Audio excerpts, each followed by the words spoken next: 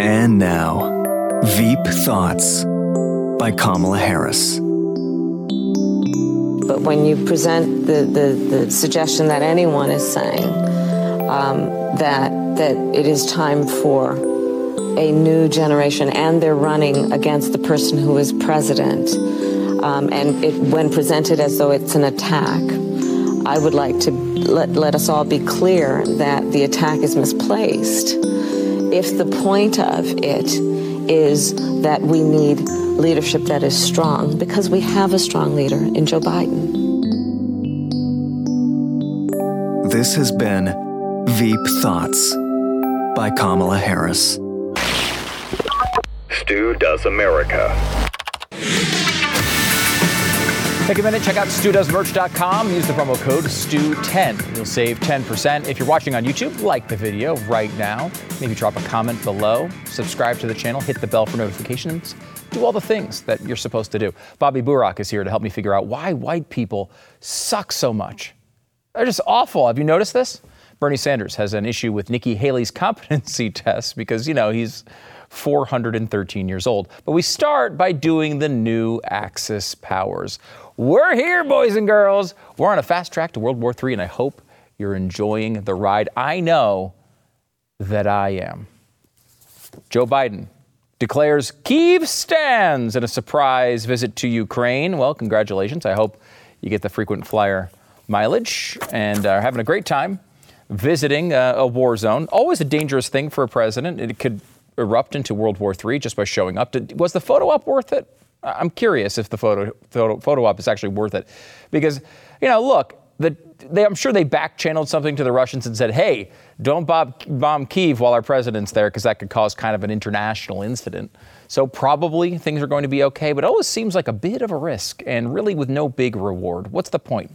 Other than Joe Biden getting his photo op and looking presidential or whatever he's trying to do while he's there, this can all be done. Just text him. Text Zelensky, whatever you're trying to do, whatever weird sort of underground business dealing you're trying to secure for your post-presidency, or maybe for Hunter's cocaine binges, and just do it by text.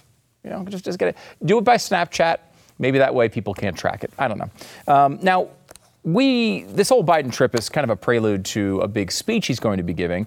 We're on the 1-year anniversary of the Ukraine situation, and Biden wants more money for Ukraine. Of course, he announced another $500 million while he was over there, and it almost seemed like an embarrassment. Like, you don't even make announcements for $500 million. It's just like a rounding error to what we're doing over there, but that is going to be coming up this week about Ukraine. Russia is, of course, getting a bit desperate as they are trying to push back against all of this. And because of the economic sanctions and everything we've done with them, they've now turned to China. And now they're buddy-buddies with China. Is that a good thing? Let's just say Ukraine does wonderfully here and everything turns out great. The fact that Russia and China are now like bosom buddies is enough to say this was a bad idea from the beginning, isn't it? Seems that way to me. China is pushing back against this idea. They are saying they are not in alliance with Russia, but it's pretty clear that they are. China hit back on Monday against United States allegations that it may be providing Russia non-lethal military assistance in its war on Ukraine, telling Washington to stay out of its relationship with the Kremlin. They say, quote, the U.S. is not qualified to give orders to China. This is from Chinese Foreign Ministry spokesperson Wang Wenbin. He said at a regular news briefing, we will never accept U.S. criticism, even coercion and pressure on China-Russian relations. Wang said China's position on Ukraine can simply be put as promoting peace talks, which isn't true, of course, but also have you addressed the fact that your name is Wang? Just throwing that out there. I don't think there's been any coverage of that whatsoever, and I hope we can get into that as we go on. It's not only China and Russia together. We're also seeing bizarre moves by India. Now, if you remember, India during the Trump administration was like our bestie. They love Donald Trump. India loves Donald Trump. They like Trump more than Melania likes Trump. And that's, they're married. So it's significant. That's totally turned around since Joe Biden. No one makes any noise about this at all. I think it's one of the biggest developments that's happened since Joe Biden took his job as president. Because, sure, there's other things we talk about, the border and inflation and the Ukraine situation and Afghanistan, certainly. But like India was our balance to a developing China. China was sort of against us. India was sort of with us. And that seems to be fading away a little bit in India. It's a real problem. I mean, just on the sheer population side, we need somebody with over 1 billion people on our side. And now we seem to be losing India. India working closer with China. India working closely with Russia. That's scary. Now, these are allies of convenience at some level. If you're India, you got 1.1 billion people or so. You're trying to keep them fed, trying to keep everybody, as many people as you can, alive. You are going to, maybe your eyes light up at 30% off heating oil. Maybe your eyes light up at 35% off rare minerals. This is and of course, a lot of those things are used in products that wind up coming back here, which is really, isn't it ironic? Don't you think? So this is how World War III shapes up, is it, huh? This is how it goes? We just all of a sudden kind of stumble our way into it with a guy who barely can speak? That's how this goes? I thought it was going to be a lot more exciting than that. We didn't even get the big, emperor moment where he's, giving the whole Star Wars speech with all the weird aliens kind of floating around. We didn't even get that. We just get Joe Biden and his alien vice president. That's it. It's kind of a disappointment to me. At least we get some excitement from it. Europe and U.S. on one side, and are we sure what's going on here? Where we have the other side with China and Russia as sort of new Axis powers? That's kind of scary. And considering both of them have large nuclear arsenals, that's the worst case scenario, but they also have tons and tons and tons of people to throw at these things. And I have to ask the media, we have to go on the media sort of sidetrack here for just a second. Why is the media not freaked out about all of this? Why is the media essentially just cheerleaders for Ukraine, which is fine in their battle? But why? Where's the fear-mongering about this? When Soleimani was taken out in Iran, we were told that was going to start World War III. Didn't. When we moved a building to Jerusalem, the embassy to Jerusalem, it's a building. And we were told that building maneuver would blow up the entire Middle East and cause World War III. Didn't happen, but we had weeks and weeks and weeks of horror shows to present to you. Now we're in a situation where we're in a proxy war with the second largest nuclear power on Earth. And everyone's like, this is totally fine. Everything's going to work out. Does that make any sense to you at all? Does that make any sense to you at all? Doesn't make any sense to me. And I worry, certainly in a big way, that this is going to turn out badly. Now, look, Russia is a bad actor here. I'm not going to hide that. I'm not on Russia's side on this thing. I think Ukraine was invaded, and they are trying to defend themselves, and they're begging around the world to get as much help as possible. It's probably what you would do if you were the president of Ukraine. Beg and plead and put guilt trips on everybody and hope that somebody would step up and help you.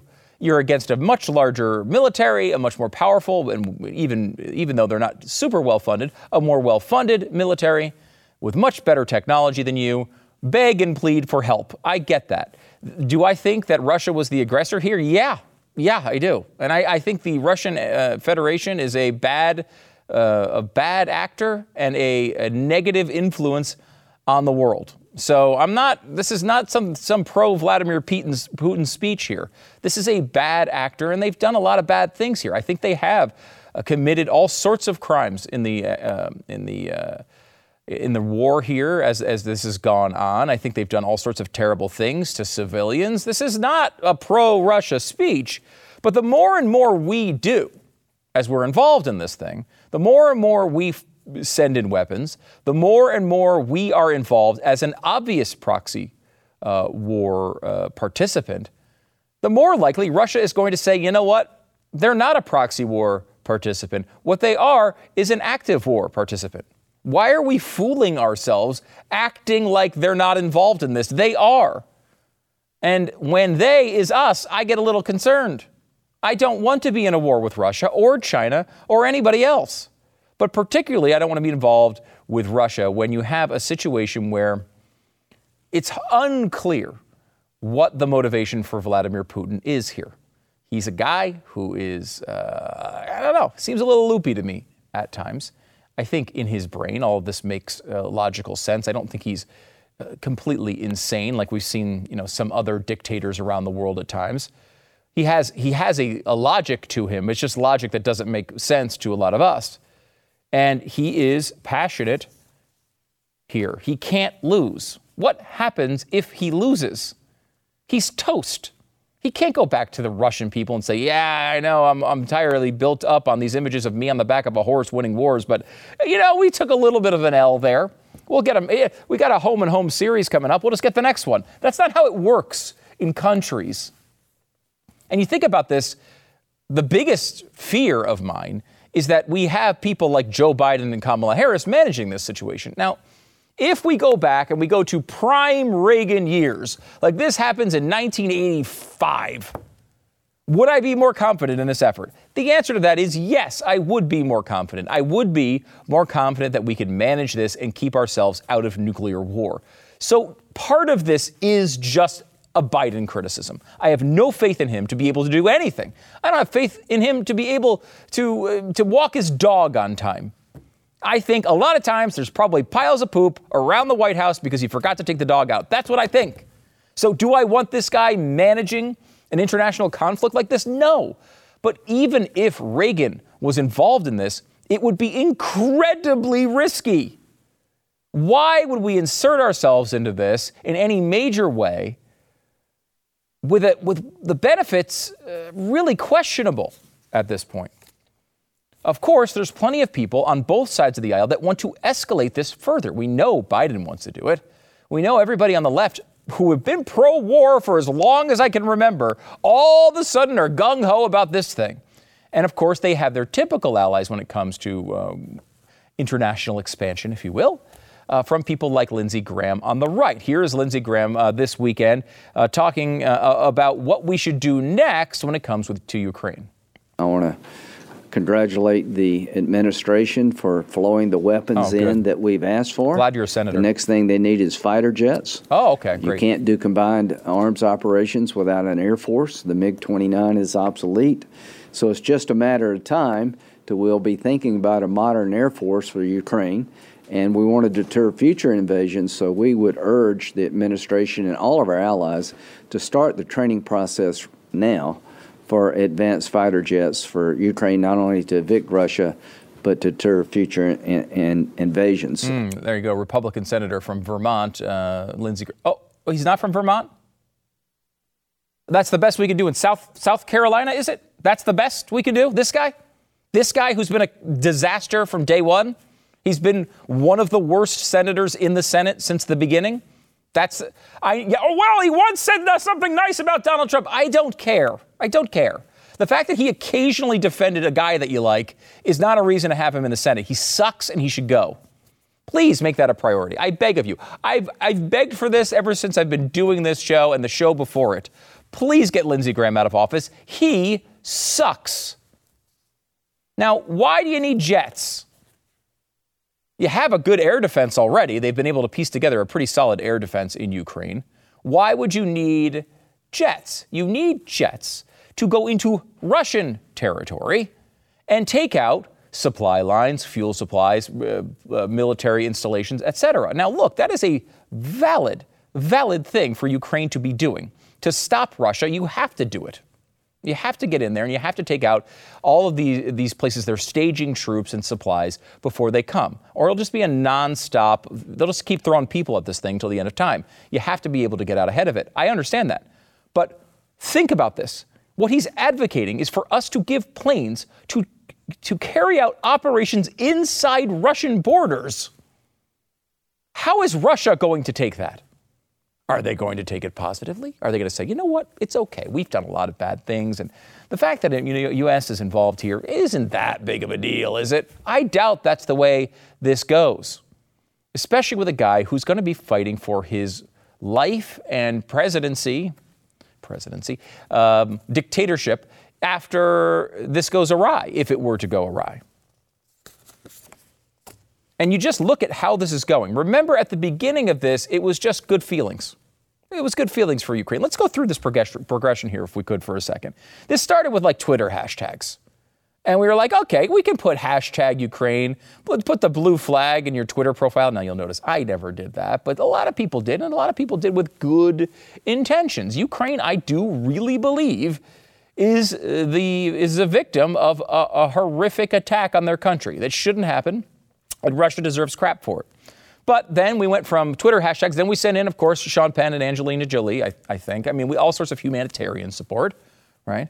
Then the money started flowing. And, okay, lots of dollars going that way. And we're all like, okay, well, some money, sure. You want to send some money to help out the people who are being attacked in Ukraine? Fine, I guess that's okay. As a society, we said that. And then we were like, well, that's really not enough. We need to send some weapons and some training. We can help them out on the military side. And you start thinking, well, wait a minute. Now, we're not just helping the people who are victims here. We're helping them, hopefully, win this war. And I don't know, if I were on the other side of this, how would I view that? Probably not so positively. Then we were like, well, we'll never send missiles, though. That won't happen. And then, we sent missiles. Okay, so then the missiles are there. And that's kind of a problem. Now we're really sending payloads to Ukraine that are killing Russian citizens, Russian soldiers. Now, Russian soldiers deserve a lot of the fate they're getting. They did something incredibly wrong here. But again, as you think of you running a country, if you are saying a third party is sending weapons to kill our boys in war, how'd you feel about that? Probably not so good. But we said, the one thing, we're going to draw lines. And I remember it was Biden who said he's going to draw the lines at, it's an escalation if we start bringing in tanks and planes and trains. And I don't know what the war train is. I mean, I think it's a pretty cool idea. I mean, maybe that's what we were testing in East Palestine. I don't know. But we didn't send in any war trains, but we did send in tanks. At least they've been now agreed to go forward. So now tanks are on their way to Ukraine. And we've also, and this is another one that doesn't get a lot of press, the targeting that we're doing. We are helping Ukrainian military officials and soldiers target specifically Russian soldiers to be hit with the missiles we're giving them, with the arms that we're giving them. Now, that might not sound like a lot, but that's not us just giving training and letting them do it, which is, again, a tough line to cross, I think, if you're on the other side of a war. But, we're actually actively saying, fire them here. Let me help you. Use this technology to fire here. Use this technology to fire here. That's an escalation, right? And now, all of that's already done, by the way. We should point out, all of that progression is already done. The next step is fighter jets. Now, you heard Lindsey Graham talking about this, and this one's now the next step. As he said, we will eventually get there. He's not saying it's not going to happen. He's not even complaining about it because he knows eventually we're going to do it, at least according to Lindsey Graham, and he's been right so far on every other part of this escalation. What happens after that? They don't really know how to use these planes yet. We'd have to train them and all of that. The next step on this, and we have not crossed this yet, but it's not that far away, are American pilots in these planes. American pilots patrolling Ukrainian skies. This crosses the line into our active participation in this war. This is not a proxy war anymore. Our guys are actually involved. And then, of course, the only step past that, boots on the ground, right? Like we've got soldiers there. We're firing missiles. Boots on the ground kind of encompasses not just the actual boots on the ground, but actually attacking Russian positions. And that is not that far away. Are you confident on that? And that doesn't even include all the other stuff that we haven't even talked about. This is Joe Biden just the other day talking about another thing that we're doing, apparently, for Ukraine. And to deliver much-needed humanitarian assistance as well as food, water, medicine, shelter, and other aid to Ukrainians displaced by Russia's war. Like what? And provide aid for those seeking refuge in other countries from Ukraine. It's also going to help schools and hospitals open. Hospitals, fine. It's going to allow pensions and social support to be paid to the Ukrainian people so they have something in their pocket. Wait a minute, what? It's also going to provide critical resources to address food shortages around the globe. Wait, hold on. First of all, around the globe, I thought this was a Ukraine situation. But did he say pensions? We can't even fund our pensions here. We're paying for Ukrainian pensions now? Is that real? Apparently so. Now, one of the problems with this, of course, is the stuff we've done so far hasn't worked. Story in the New York Times talking about the first year into war. 1 year into war, Putin is crafting the Russia he craves. I want to give you this quote. This is from a Putin opponent inside of Russia, who somehow is still alive, talking about what's going on inside of Russia since all the Western sanctions came into effect. At the same time, he argued, daily life has changed little for Russians without a family member fighting in Ukraine, which has hidden or assuaged some of the costs of the war. Western officials estimate that at least 200,000 Russians have been killed or wounded in Ukraine, a far more serious toll than most analysts had predicted when the war began. Yet the economy has suffered much less than analysts predicted, with Western sanctions having failed to drastically reduce average Russians' quality of life, even as many Western brands departed. One of the scariest observations, I think, is that for the most part, nothing has changed for people. This is from this opponent of Putin. This tragedy, he says, gets pushed to the periphery. And he talks about how restaurants and concerts and these kids going on dates and all the things that normally go on in society continue to go on because so far this stuff hasn't worked all that well. David French, who, I mean, some people on the right honestly have developed a passion against that I can't comprehend. But yeah, I don't agree with him on a lot of this stuff, but he's interesting to read. But I ask a question in this essay he has for the New York Times. He says America can't go wobbly on Ukraine.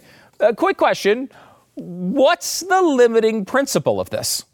What is the limiting principle? It's a question you should be asking almost every day in the society right now. Quick question. What's the limiting principle? Here's what he says. On the war's anniversary, it's time for a concerted effort to persuade Americans of a single idea.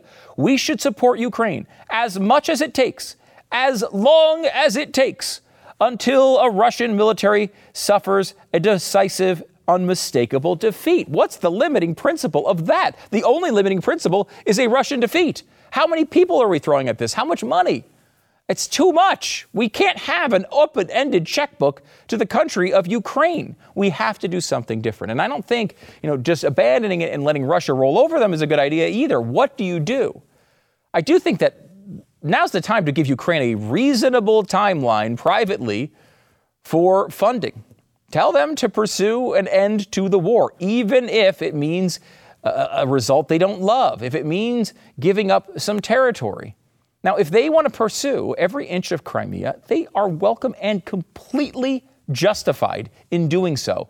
It was stolen from them. This war is completely illegal and unfair. And I believe if I were Ukrainian, it's probably what I would want. Screw these guys. I'm going for every single inch of our territory. That is totally defensible from the Ukrainian side. But I will say this, as far as our involvement goes in here, I'm not Ukrainian. Our support is tied to what is best for America. And an unending war with unending cost to quibble over a few square miles of Ukrainian territory, I'm sorry, that does not rise to that level for us.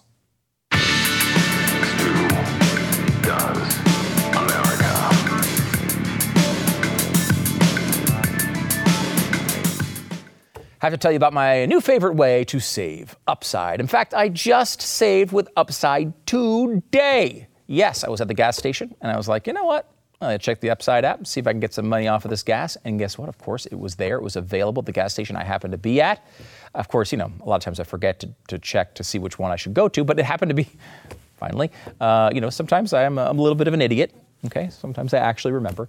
But all you have to do is get started and download the free Upside app. You can use the promo code STU, and you can get an extra 25 cents back for every gallon on your first tank of gas. An extra 25 cents. You know what gas costs these days. Biden's bragging about it, how it came down from like $5 to $4. Well, whoopee.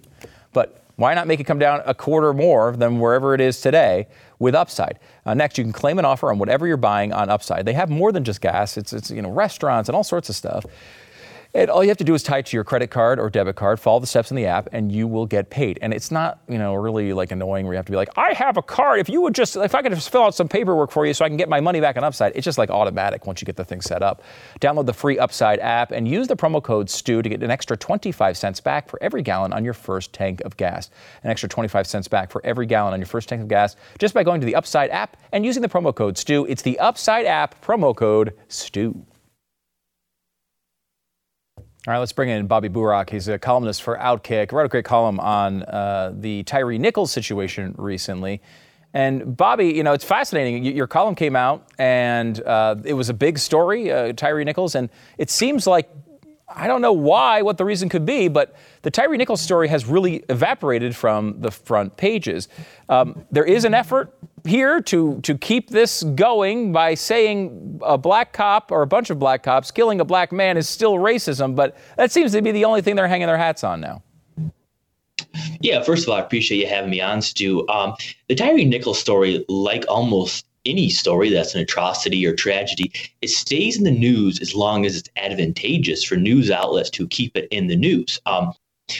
As time waned, I think people started to realize, at least hopefully they did, and I think I laid it out pretty well in my column, that the whole narrative around this, that it was white supremacy proof, that white supremacy plagues police forces across the nation, even if the police are not white, really was a sham. There's no proof that it was racially motivated or that the police were black, white, nationalists, whatever that means. I heard that phrase on CNN. But the point of my column is that we kept hearing in the aftermath of the body cam footage that is proof of white supremacy, that even though 5 black cops killed him, it still was in the name of racism. And I started to dive into what racial tensions lead to, who benefits from racial hysteria. And Stu, it seems quite clear to me that Tyre Nichols' death was not proof that white supremacy exists across the nation on a macro level. It proves that there's a need to keep racial tensions inflamed across the country. Political leaders benefit mightily from racial tensions. Democrats ran in 2020 on the racial reckoning, saying that Republicans are not doing enough, and what happened to George Floyd is racist, and it's the fault of Republicans. You have media members, whether it be Joy Reid, Jamel Hill, Don Lemon, sometimes Chris Cuomo, their entire shtick is often based on the idea that white nationalists are coming to haunt people and coming to kill people. Al Sharpton, this one character on Twitter, I get a kick out of him. His name is Bishop Talbert Swan. His entire career and finances are based on going to tragic events and convincing people that racism causes. So there is such a demand to uncover racial hysteria and racism in America, but the supply is just not there. There's no proof of it, Stu. I mean, look, there's always going to be racism on a micro level by virtue of bad individual actors. But on a macro level, I don't see it. I don't see racism in the police force. I certainly don't see it in corporate America when all the initiatives are actually to hold back white people in the name of equity. So this is a lie that has been propagated by media, Hollywood, sports, and entertainment. And the Tyre Nichols situation was no different.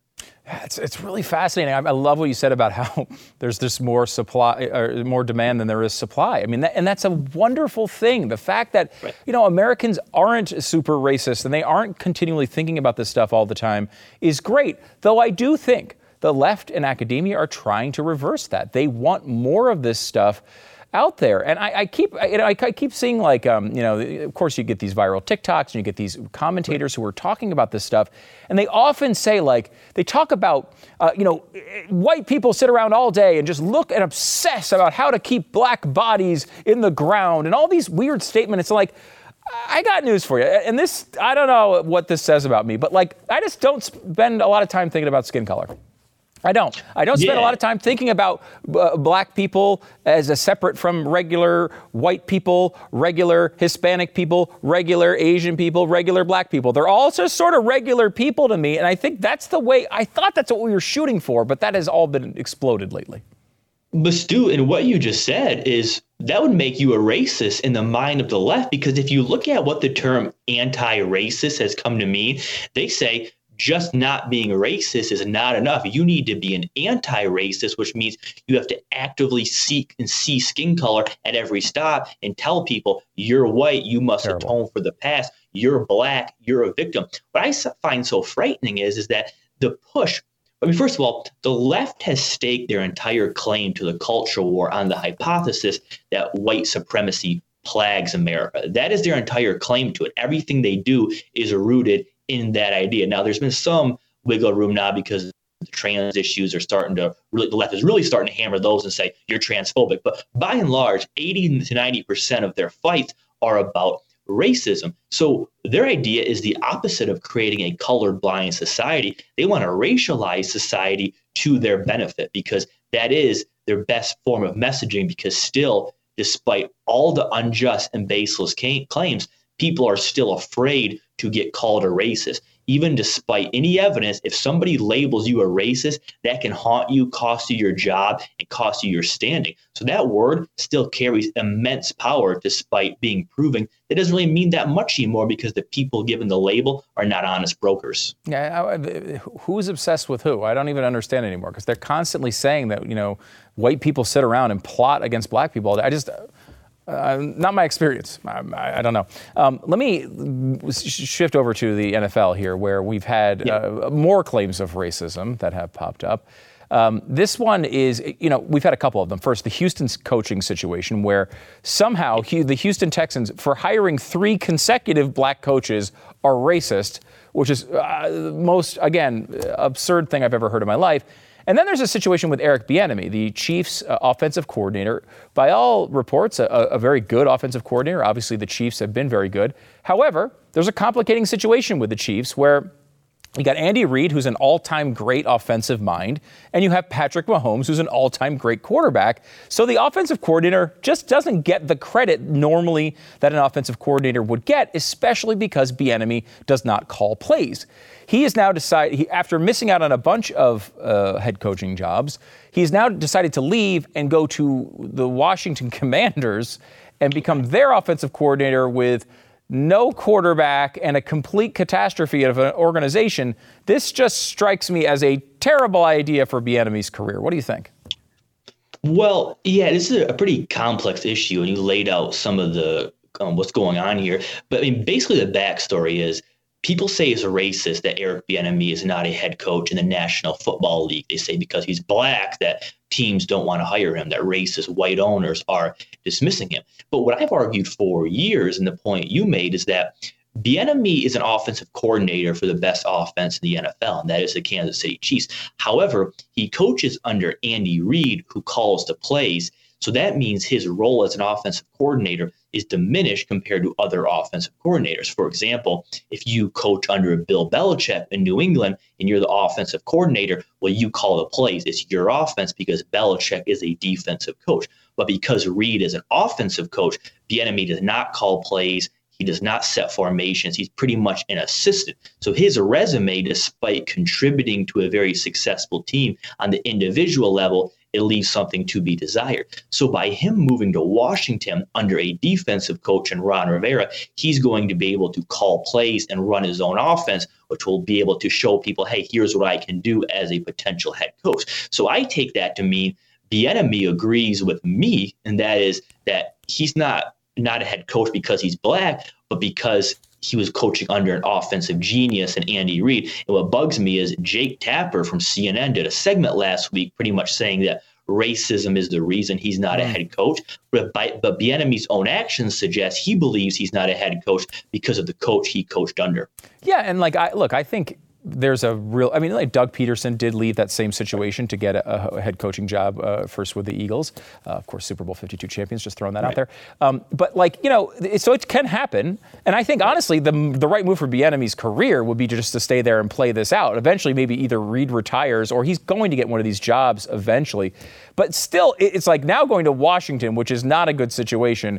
It definitely makes me worry because if he's not an offensive genius, if he's not the best offensive coordinator in America, this just seems like he's set up for major disappointment and he may never get a shot. That's a little, more on the sports side of things, but it's just like, it really is just fascinating. I will say this. You mentioned Jake Tapper saying this. We know Don Lemon has done a lot of these types of segments as well, where he blames kind of race for everything. And he's now in a lot of hot water for his comments last week. Do we think, is Don Lemon coming back? Because my understanding was Friday was a legitimate day off. Like he had a pre-planned day off. They had talked about it on the air previously. But he was off the air again today, and the reporting on his future is not all that positive. Yeah, Stu, I want to apologize to the esteemed Stu Does America viewers, because last time I was on here, I declared Joy Reid the dumbest person on TV.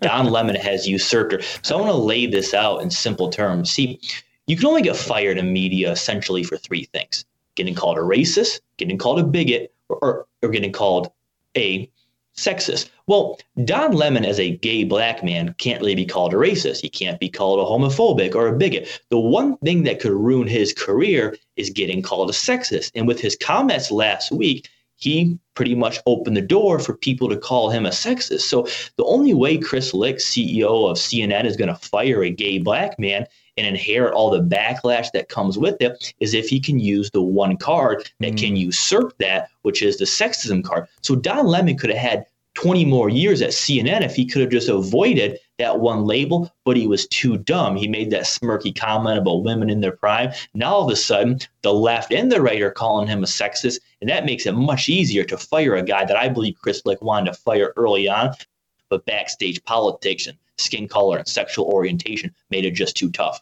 That's really an interesting way of looking at it, because he went from primetime to the morning show, and he was trying to promote this as a promotion. Right. Obviously, that was ridiculous as he was going to a show with three people. But the leaks from inside of CNN have all been right down that road, right? Sexism. He's fighting with Caitlin Collins. He's fighting with Poppy Harlow. He's yelling at female assistants. All these things have come out in the media. Maybe they're just greasing the wheels here to get him out, and this is going to give them finally their opportunity to do so. Well, remember, when Chris Licht took over CNN, the leaks that came out of CNN said he wanted to fire 5 partisan voices because they hurt the reputation of CNN. It was Brian Stelter, Jeffrey Toobin, John Harwood, Don Lemon, and Jim Acosta. What happened? The 3 white guys were booted. Don Lemon, the black man, was demoted, and Jim Acosta's let everybody know over the past few months that he's technically Hispanic, and he got to keep his job. I don't believe in coincidences, Stu. It seems pretty obvious to me. Lick had 5 people he wanted to get out, but he was able to fire the white dudes first because, well, that's easy. No one's going to complain about that. But you fire Don Lemon, the Jamel Hills, the MSNBC, the Slates of the world, they'll be coming for Chris Licht hard. Bobby Burack, a columnist for Outkick. Make sure to check out all of his work on social media. We'll tweet a link to his Tyree Nichols column, which is one, if you haven't read yet, you really should read. Bobby, thanks so much for coming on the program. Stu, appreciate it. Congrats on all the success.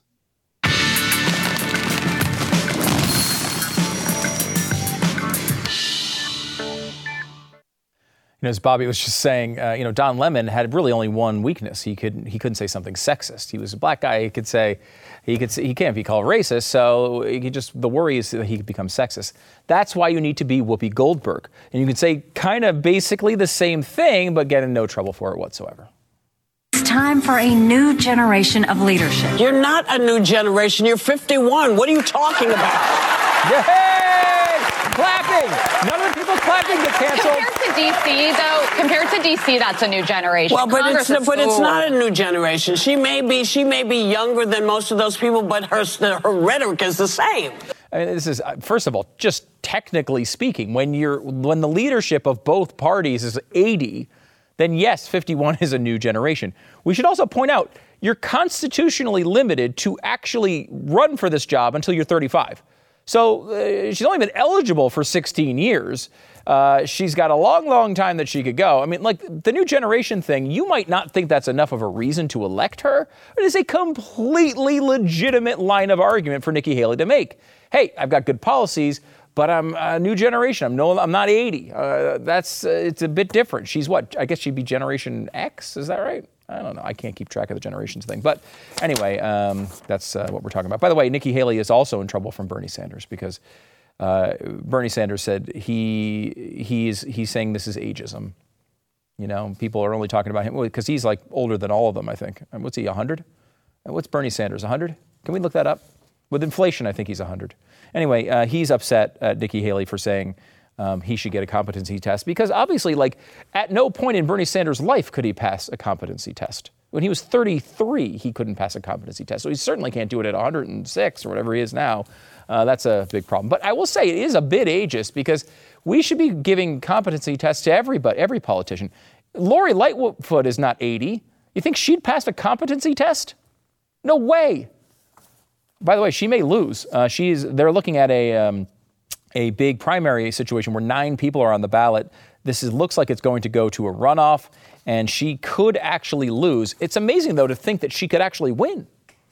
Like, Lori Lightfoot has been a nonstop series of catastrophes since the moment she walked into office, and she still has a chance to win?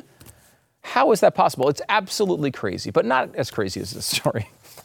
You remember our friend, the Canadian teacher, with her 96 double Q breasts that she was... Now, of course, I should point out, it's not actually a woman, it's a dude. He's wearing prosthetic breasts to school as his job as a shop teacher, which is really bad for the influence on children, but worse because he's so close to bandsaws. Just throwing that out there. I don't know. Well, it's really hard to understand because the New York Post has pictures now of the Canadian teacher when he's dressed as a man, which apparently he's dressing like at home. He's only wearing the 96 double Q breasts to school. And it makes me think, is this guy a conservative troll? If he is, he's my favorite person. I mean, it's just incredible. I don't know. He's saying that, no, these are actually real breasts. But then he's not wearing them around town, just strolling around town with his normal man boobs, which he has because he's overweight, but they're not 96 double Q. Okay, it's hard. You got to eat a lot to get to 96 double Q or whatever these things are. So anyway, that's your 96 double Q breast update.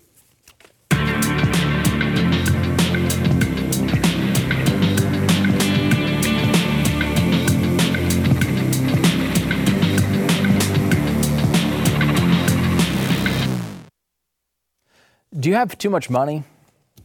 Are you looking for a way to light it on fire without all the environmental problems? Let me introduce you Meta Verification. Yes, you can now be verified on Facebook. Woo! Paying $11.99 a month to $14.99 a month. And for that, you'll get a check mark and probably maybe something else, question mark. It really is fascinating. Now everyone's going to this model where Twitter did this, Snapchat did it as well, where you can pay really for questionable benefits, but I guess it makes you a little cooler. Not exactly sure. I will say, did you know, I mean, we talk a lot about Twitter on the show and Elon Musk, and it's always dominating the conversation, but I will say, at times that feels completely absurd. You know who makes more ad revenue than Twitter? Yahoo! Yeah, everyone thinks Yahoo shut down like 6 years ago. It's making more money than Twitter. Let that settle in for a second before you sign up for Meta Verified.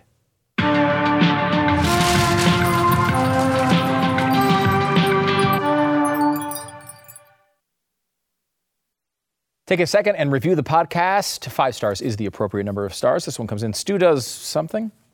Stu, you're the man. I don't care what Glenn says. You know what? I don't care what Glenn says either, and he pays me. So go to YouTube as well. You can put an algorithmic engagement comment below, and it helps the show quite a bit when you do so. James says, this is about our AI episode last week. There are a lot of people who would fall in love with the chatbot if it hit its identity. I met this girl online the other day. She's wonderful. Oh, no. Don't. Hamfield, which is a great name, says, good. Terminator-style apocalypse is the best one. I'll gladly abandon my humanity for our robotic overlords. Stephen asks, does the AI have its own pronouns? It's a good question. I don't know. Hell with surviving AI. Let's make sure we survive Biden. Then we will reconvene. Great point as it tied to our monologue today. And Dave asked, when KJP screws up enough, Don Lemon could be the new press secretary. And I think you could put KJP on as a host at CNN, and no one will even notice the world has changed. We'll see you tomorrow.